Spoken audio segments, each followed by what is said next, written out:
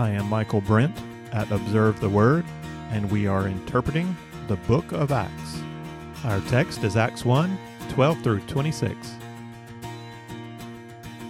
Our second scene in the book of Acts picks up right where the first scene left off, with the disciples returning to Jerusalem after having received the final commission of Jesus and having watched him ascend into heaven. Angels appeared to tell them not to just stand around looking up into the sky. That's not the posture of the Christian. Jesus will come back when he comes back. As for you, you obey the will of the Lord in the here and now. The will of the Lord for the disciples right now is to wait. Wait for the Holy Spirit. Christians aren't supposed to stand around wistfully looking up into heaven. Christians are also not just to be busy for the sake of being busy. While still being action-oriented in obedience, dependence on God requires periods of waiting. Timing matters. God's lead matters. In this lesson, we'll consider what the disciples did while waiting for God's timing. And since one of the main things the disciples did was to replace the 12th apostle, we'll also take some time to consider how that sets up this book traditionally called the Acts of the Apostles. We start with our consideration of how the disciples prepared for the coming of the Holy Spirit. We're going to see them doing two things. The first is in Acts 1, 12 through 14. Let's start with just those three verses. Then they returned to Jerusalem from the mount called Olivet, which is near Jerusalem, a Sabbath day's journey away. When they had entered the city, they went to the upper room where they were staying.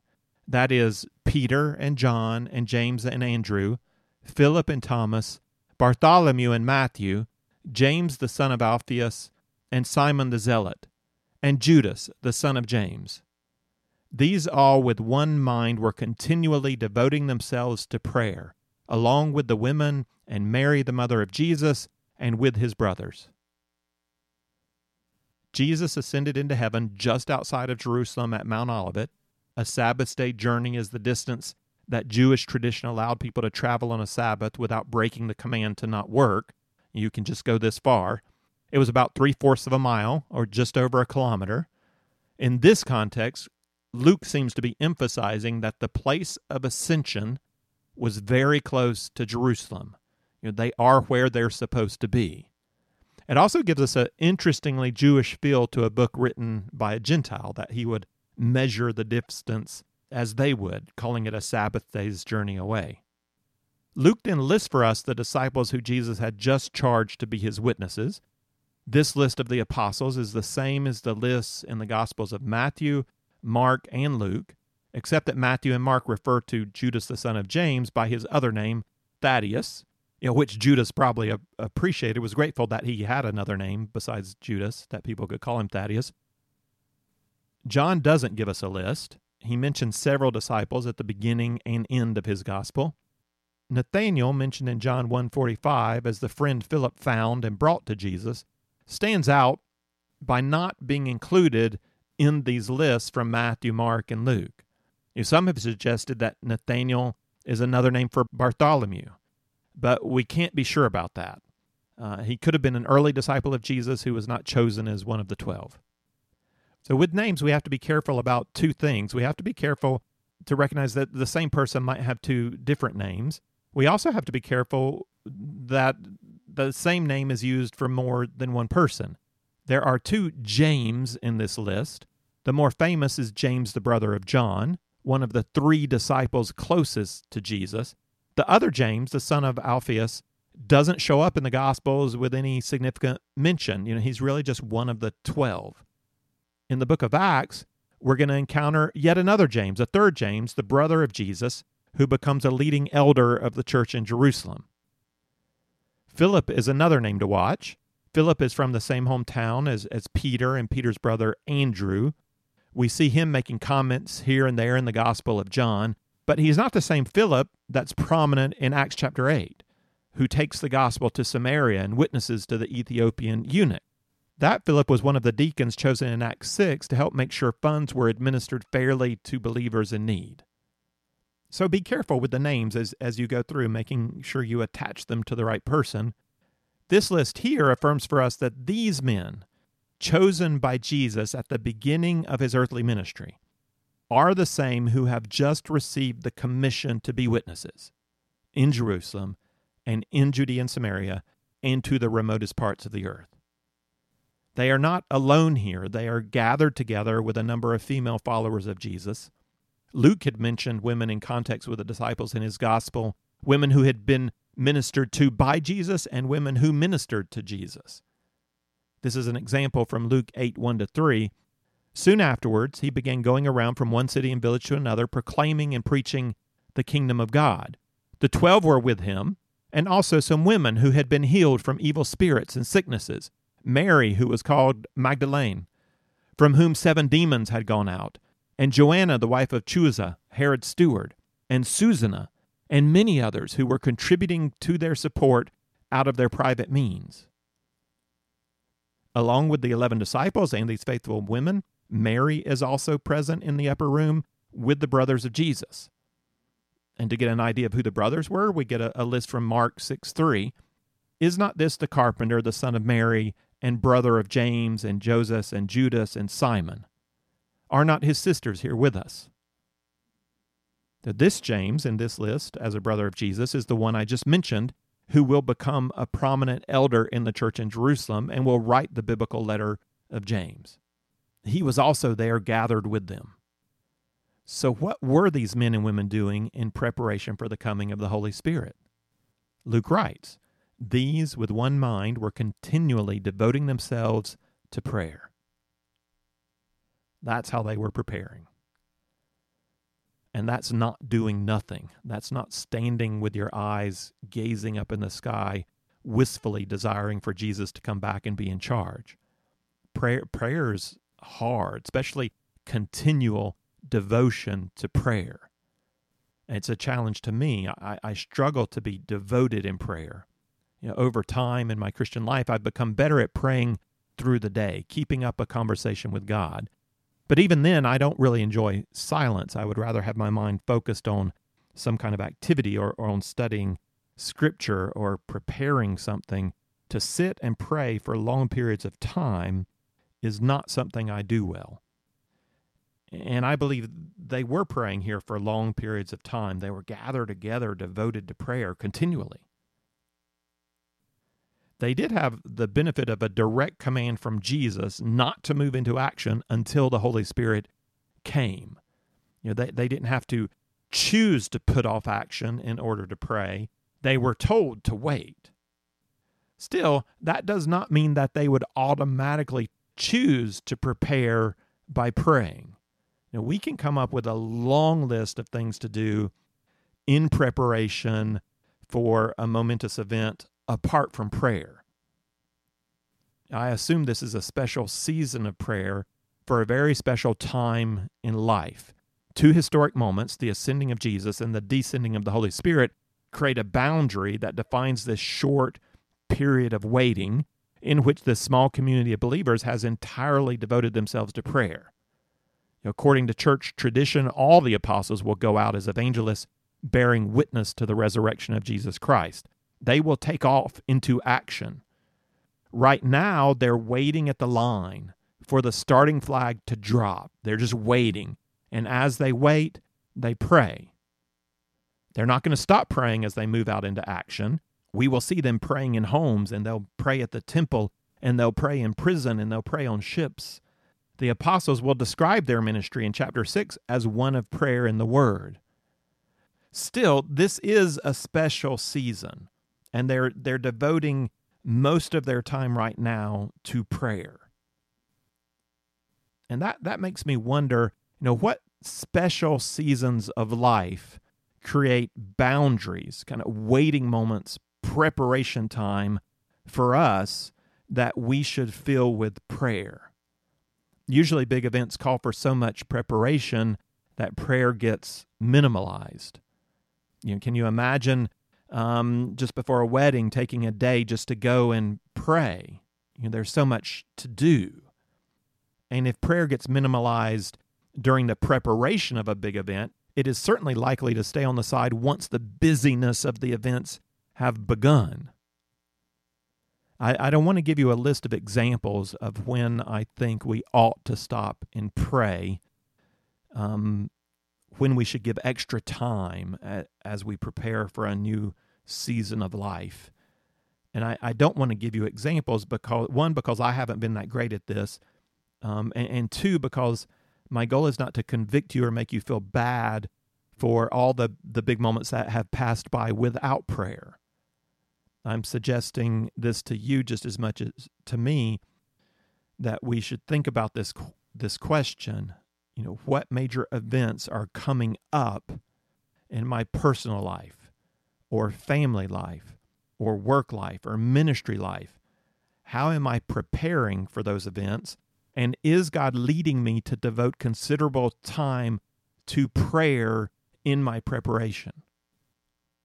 What do I think about taking a day, a whole Sunday, or half a day to be with the Lord in prayer to prepare for what He's bringing into my life?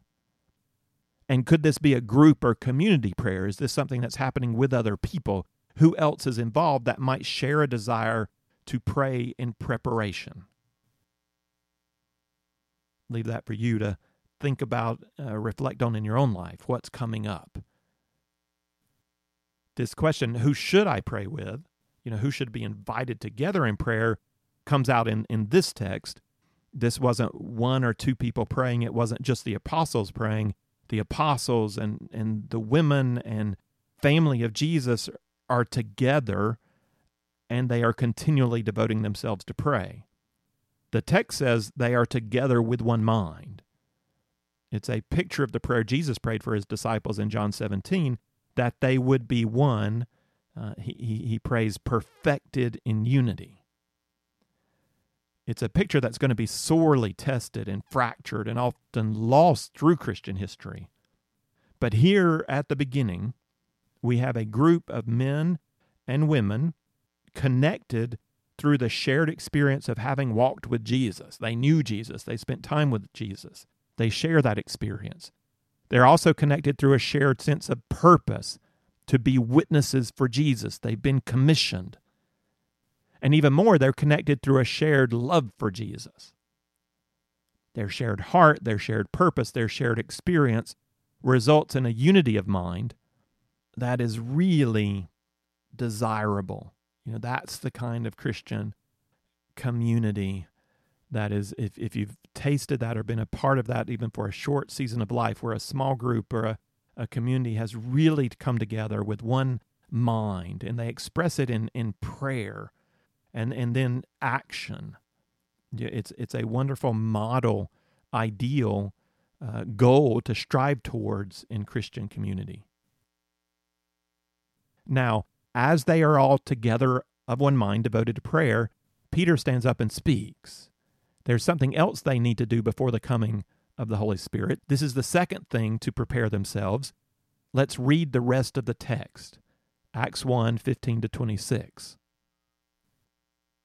At this time, Peter stood up in the midst of the brethren. A gathering of about 120 persons was there together, and said, "Brethren, the scripture had to be fulfilled, which the Holy Spirit foretold by the mouth of David concerning Judas, who became a guide to those who arrested Jesus. For he was counted among us and received his share in this ministry. Now this man acquired a field with the price of his wickedness, and falling headlong he burst open in the middle, and all his intestines gushed out. And it became known to all who were living in Jerusalem, so that in their own language that field was called Hakeldama, that is, field of blood.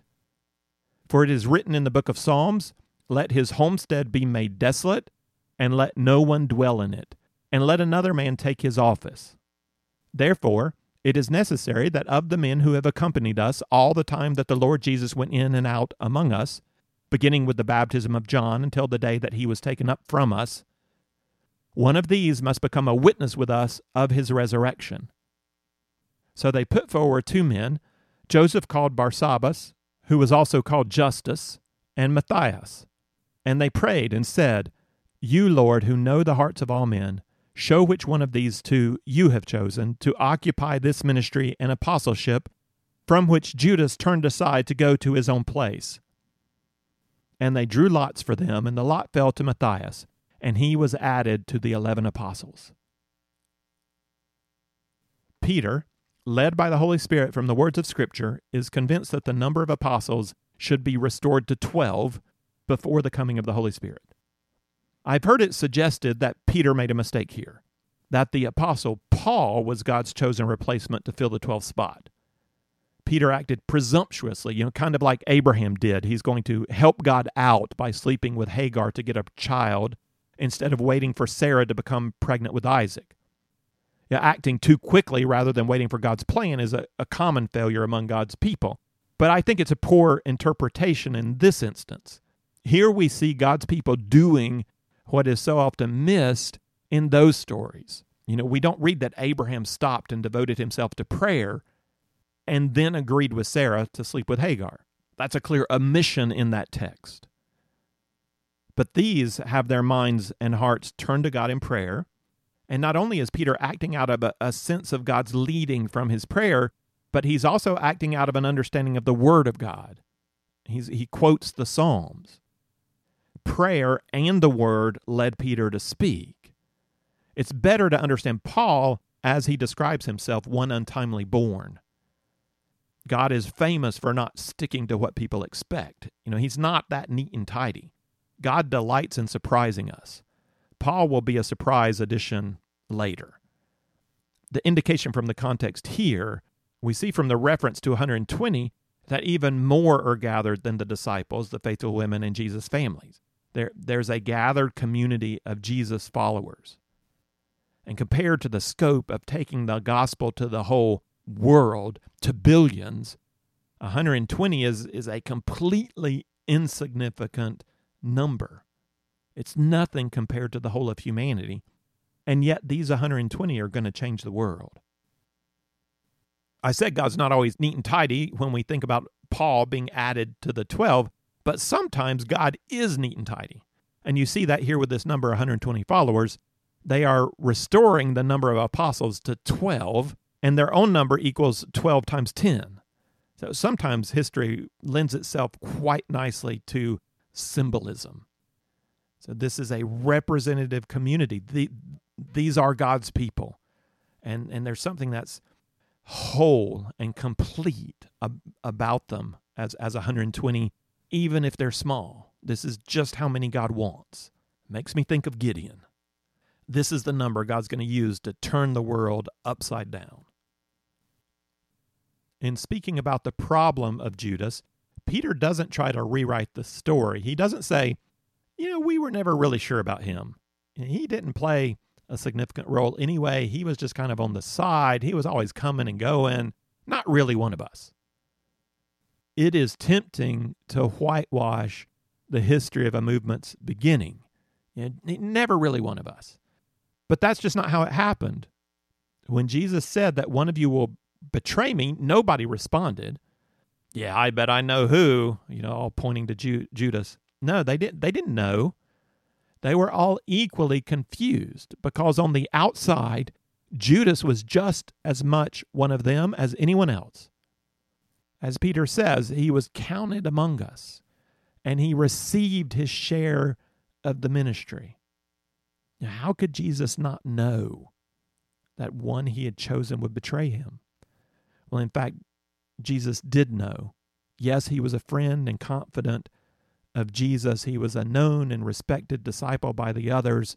Jesus trusted him with the money box. He was the face of the movement to everyone who's going to need payment. And Jesus allowed him to be. Jesus allowed this to happen. And Judas turns on Jesus. This story of betrayal has become common knowledge in Jerusalem, maybe spurred on by the manner of his death. The side note in verses 18 to 19 tells of a report going around concerning Judas. He bought a field of grain from his betrayal, and his body burst open when he fell in death in that field. And that field became known as the field of blood. People know about this in Jerusalem. At first glance, this account seems to contradict the gospel version. And didn't Judas throw the 30 pieces of silver back on the steps of the temple? How can he use it to buy a field? And to add to that, didn't Judas hang himself? What is this falling down in a field and dying? before jumping to the conclusion that this is contradictory, we need to recognize that this is exactly how historical research works. You get pieces of stories from different sources that leave out significant amounts of information. And sometimes the pieces might seem not to go together. And then we need to do the work of a detective to consider possible scenarios of how the stories might fit together. But unless we're given more information from some other source, we may be left just guessing. We might never really know, but it's worth thinking through scenarios just to remind ourselves that it's not necessarily contradictory. There's a way this could have worked out. And this is not only true to history, it's simply true to life. If you've got two kids in trouble, you're likely to get very different versions of events when you speak to them separately. And you as the parent are going to have to piece together what actually happened. Even if both versions they give you are basically true, they're going to frame the story in the way they want to frame the story. So this account in Acts is different from the account in Matthew, not because we have two competing versions, but we have limited detail. We have two different purposes in the communicating of the information. Matthew communicates what he needs to communicate. Luke communicates what he needs to communicate. Unfortunately, we don't get the whole story, so we have to take the two pieces. But with a little thought, it's not very difficult to suggest ways to reconcile the two. The comment here that Judas bought the land with the price of his wickedness could indicate that Judas went back and gathered up the silver he'd thrown on the steps. He rethought it and he went and got it. On the other hand, John 12:6 tells us that Judas used to help himself to the money box. He was a thief. Could that be the price of his wickedness referred to here? Is that where he got the money to buy the field? We're not sure, but those are both possible. Concerning the fall, one way to explain Judas bursting open on his fall is to imagine that he did hang himself. And in fact, it's quite strange to think of Judas just falling, tripping in the field and then his guts gush out. But if he was hung and his body became bloated and even began to decompose, and if nobody cut him down, but the rope just gave way, it broke, and then Judas fell, or his body fell, and it burst open, spilling out his intestines. He both hung himself, and after the hanging, his body fell and burst open. That's completely rational. These are guesses at how to reconcile the details. I'm not saying I know this is how things worked out. I'm saying that we don't have to assume there's a contradiction. We have pieces of a whole story. We do get here a clear representation of the consequences of his wickedness. Judas turned away from the role given him. He rejected Jesus. And in the end, his body becomes bloated and rots away in death. He leaves a very poor legacy. So after this side note, Peter then quotes two Psalms of David. The original occasion for both Psalms doesn't have to do with Jesus. It has to do with betrayal against David. So David's speaking about personal betrayal he's experienced. Peter sees a prophetic meaning, which also points to David's greater son, Jesus. And that's one of the way prophecy works, that you get an occasion in a psalm or a vision, and you can see that there's an immediate application, but there are also little details there that seem to be speaking to something else. Psalm 109 is more difficult to see as messianic. The connection there is just between David and his later descendant, Jesus. Psalm 69, however, includes other references to the Messiah. We especially see the messianic context in verse 9. Zeal for your house has consumed me. You're referring to Jesus clearing the temple and quoted in John 2:17. And then in verse 21 of Psalm 69, for my thirst they gave me vinegar to drink, which refers to the sour wine given to Jesus on the cross. That's in Matthew 27:34. Peter then takes Psalm 69:25, and he understands that let their camp be made desolate and no one dwell in their tents. He then applies that to Judas. And then the Psalm 109 sounds even stronger. Let another man take his office. So the place of Judas is desolate. He has given up everything. but another man is to take his place. The qualifications stated by Peter for a replacement of Judas give us a sense of how these men understood their role as apostles. I'll comment first a little on the word itself. The word apostle that's used to describe these men, it's in chapter 1, verse 2, and then again here in verse 26. The word appears through Acts 28 times. It keeps coming up. The Jewish use of an apostle retains an older meaning of the Greek word. It wasn't used so much this way in first century Greek times, but it was used this way for Jews when they were translating into Greek. And they used it to mean one sent for a purpose. It could be translated as a delegate or as an envoy. The idea of sent one is prominent in the Gospel of John. Jesus is the ultimate sent one, having been sent from heaven by the Father. After his resurrection, John records Jesus saying to the disciples in 20:21, "As the Father has sent me, I also send you." With all the biblical terms used for leadership in the early church, we have to ask, how technical had the meaning become? For example, with the word deacon, you may have a very specific idea of what a deacon in your church or denomination does, what their role is, and there may be a set process by which a person becomes a deacon. But the word had a simple common meaning in Greek at the time of the New Testament. It simply meant slave or servant. It wasn't a specific role in a Christian community. And so it could be slave to Jesus or servant of the church at Corinth. So now when we read that word in the New Testament, we have to determine by context whether deacon is being used in a general sense, just as a servant of Jesus, or as a specifically defined role. The same is true of the word apostle, which can simply mean one who's sent as a witness. And the word is not confined to the 12 in the New Testament. James, the brother of Jesus, seems included as an apostle by Paul in Galatians 1:19. Barnabas seems included in Acts 14:4.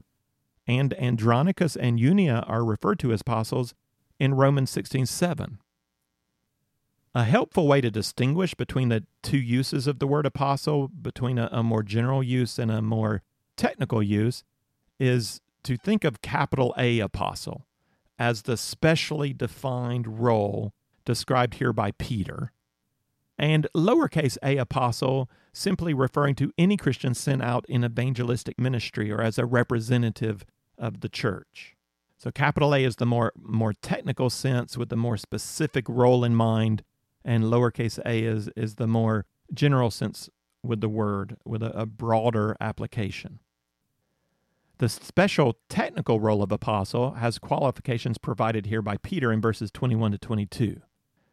Therefore, it's necessary that of the men who have accompanied us all the time that the Lord Jesus went in and out among us, beginning with the baptism of John, until the day that he was taken up from us, one of these must become a witness with us of his resurrection. There are three qualifications here. The first qualification was that the new apostle be a man. Therefore, it's necessary that of the men who have accompanied us, and there were certainly women qualified to serve as a witness to the resurrection of Jesus. Jesus chose Mary Magdalene as his first witness. On the morning of his resurrection, he first appeared to her and sent her to the apostles. However, in the case of the apostles, Jesus himself specifically chose 12 men to be his disciples. There were women available. Jesus chose men, and God has directed Peter to fill that role with a man. So that's the first qualification. The second qualification is that the new apostle must have accompanied us all the time that the Lord Jesus went in and out among us, beginning with the baptism of John until the day he was taken up from us. So that qualification eliminates many of those present, since there only would have been a select number of disciples who were present at the very beginning, at the baptism of John, all the way through to the ascension. And this man must be one who has personally seen the actions of Jesus and who has heard Jesus' teaching over this considerable span of time. It implies that they have this full experience of Jesus and that they also have a persevering character. They stuck with Jesus. The third qualification is understood by the primary responsibility of the role. One of these must become a witness with us of his resurrection. It's already been stated the man must have been with Jesus up to the ascension. He will have seen and heard from Jesus after the resurrection. Now, he is more than a witness to the truth that Jesus was raised from the dead. We can serve as that kind of witness. You can witness to the truth of the resurrection. You can tell people about that. But this man must have seen Jesus with his own eyes as having been raised from the dead. He was an eyewitness witness. The qualifications for this role support the responsibility of the role. The apostles are witnesses to Jesus as the Messiah sent from God who died and rose again. The apostles are also guardians of New Covenant teaching. Luke will say that believers devoted themselves to the apostles' teaching. The New Testament will be composed either by apostles or by servants of Jesus who have a special relationship with an apostle. Think of Mark's connection to Peter or Luke's connection to Paul. The apostles are the source that God uses to guard and produce New Testament teaching. Considering other potential apostles, such as Andronicus and Eunia, mentioned in Romans 16:7, with their Latin names, they certainly were not among Jesus' disciples from his baptism to his ascension. They didn't see Jesus on earth after he rose from the dead, and Eunia is a woman's name. She performed the role of lowercase apostle. She was a sent one, likely doing the work of an evangelist or of a missionary. But neither Eunia nor Andronicus qualify for the role of capital A apostle, the technical sense of apostle mentioned here. And that's also true of anyone who claims that title in our day. If anyone is giving the sense that they have the same authority and role as one of the original apostles, that's a very strong claim, and it goes against the qualifications that Peter set out here. They may be an apostle in some more general sense, as a sent one into ministry. Many Christian workers are sent ones, lowercase apostle, but they're certainly not apostle in the sense that's being used right here. Someone might look to Paul as an exception, since he was not with Jesus from baptism through ascension. So what do we think about that? And we would have to admit that that's exactly what we think about that. He is an exception. He's a special exception to the rule, and in fact, he proves the rule. He was one untimely born. He was added in later. I would argue that he did meet the third requirement, seeing Jesus as one raised from the dead. Even though he wasn't there at the appearances of Jesus that occurred from the resurrection through the ascension, he had a very special experience with Jesus on the road to Damascus, where Jesus chose to reveal himself to Paul and give him this special call. Jesus made him an exception. And so along with the other 12, he becomes a witness to the resurrection of Jesus and also a guardian and communicator of New Covenant teaching. In selecting a replacement of Judas, the community lands on two men, Joseph called Barsabbas, who was also called Justus, and Matthias. And we don't know anything about them from the Gospels. And they may have been the only two qualified here. Or the disciples may have considered other qualities. Maybe there were other potential choices. And the disciples thought about, well, do they have an ability to teach? What's the consistency of their character? Do they show a genuine concern for others? We don't know what additional factors may have led to the naming of just these two, but however, it happened that they came down to two. And the apostles don't want to declare the successor of Judas as though it were their decision. They don't want to vote. Just as Jesus chose them, they want God to choose the replacement. In fact, they believe that God had already chosen a successor, so they asked that God reveal him. And they drew lots for them, and the lot fell to Matthias, and he was added to the 11 apostles. We don't know much about this either, the drawing of lots. It was a practice reported in a rare number of occasions in the Old Testament. We can imagine there being two colored stones in a jar, and one gets poured out, and that indicates this guy versus that guy. Who knows how it was done exactly? The intention was that it be an act of faith by which those gathered trusted God to make the final decision between two very good options. A significant question for us to ask is whether we ought to do this. Is the report of drawing lots provided here in a descriptive capacity or in a prescriptive capacity? That's going to become an important distinction for us in interpreting different things we read in Acts. Luke is describing actual events so that we might be aware of what happened. But he's also providing for us exhortation through the narrative on how to live the Christian life. The challenge for us is understanding when the narrative is only descriptive and when it's also prescriptive.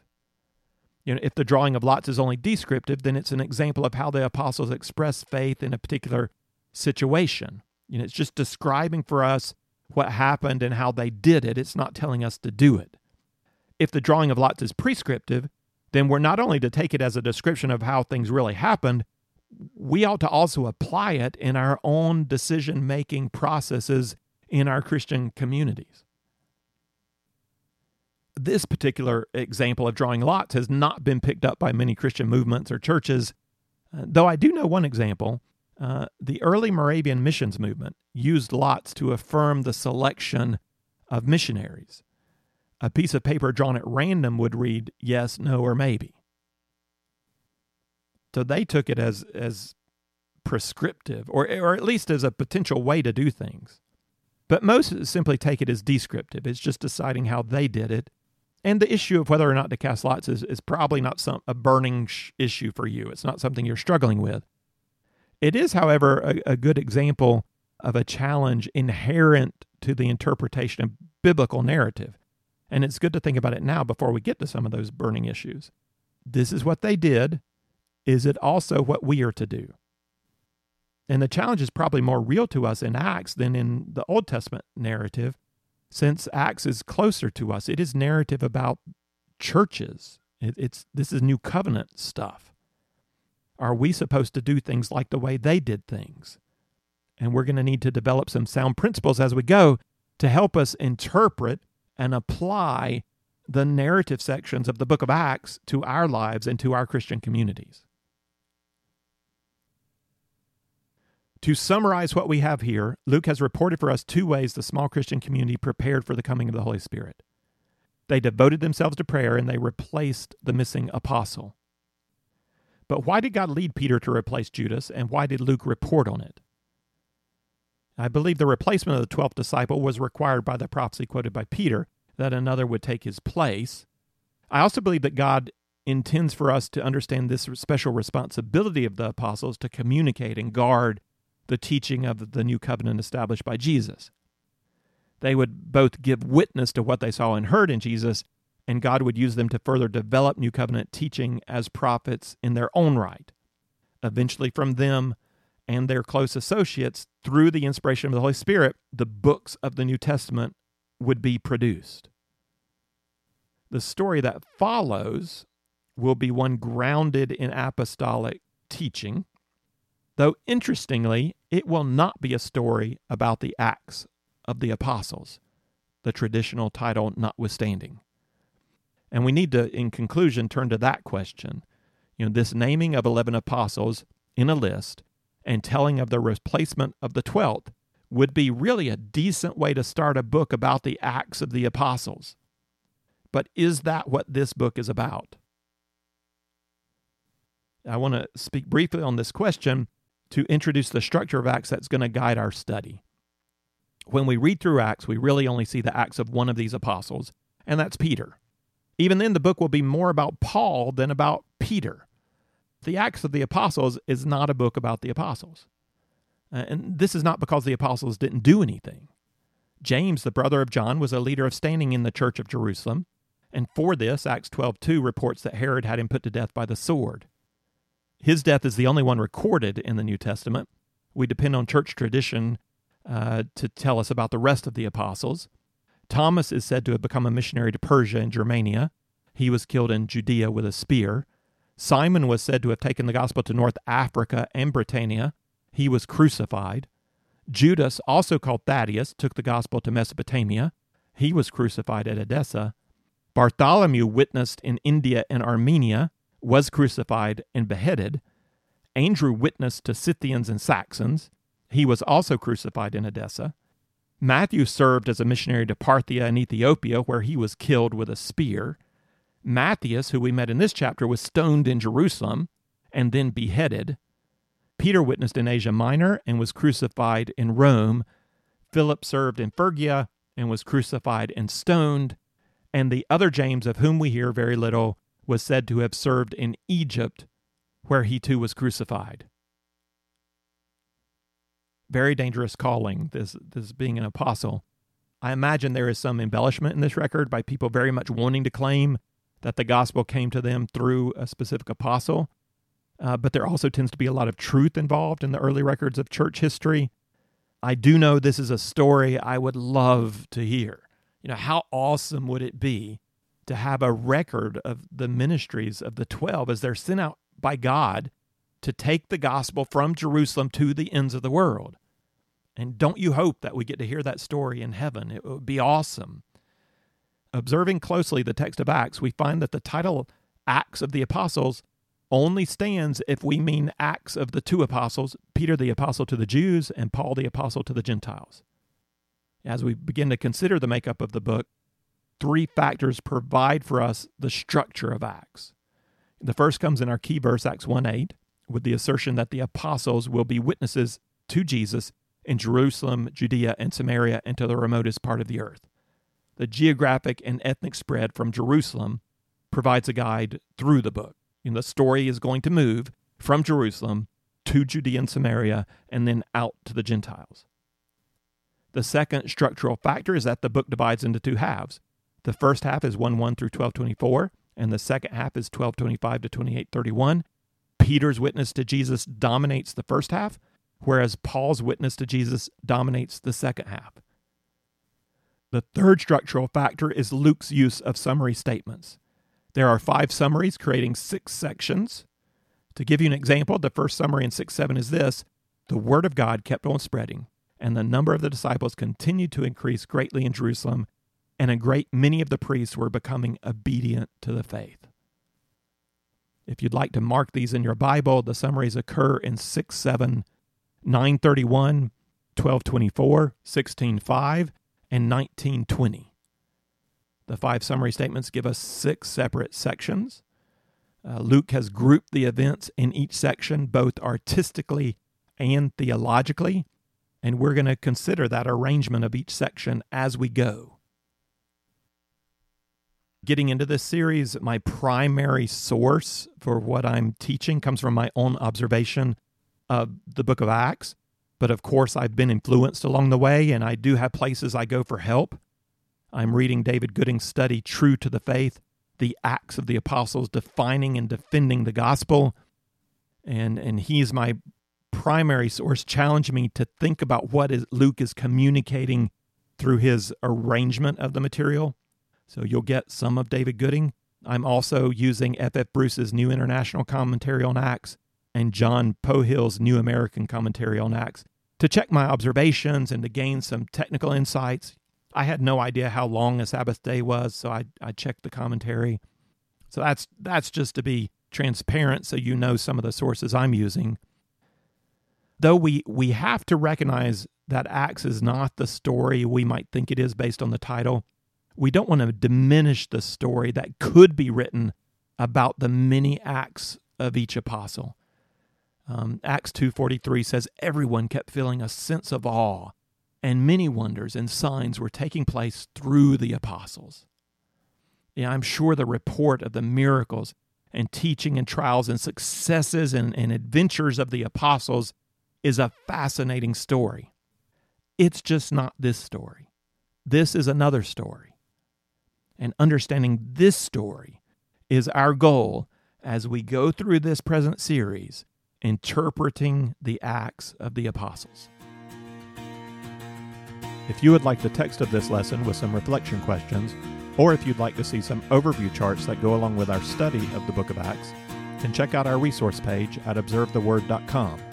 You can also find there our previous series on the book of Romans, the Pentateuch, and the Gospel of John.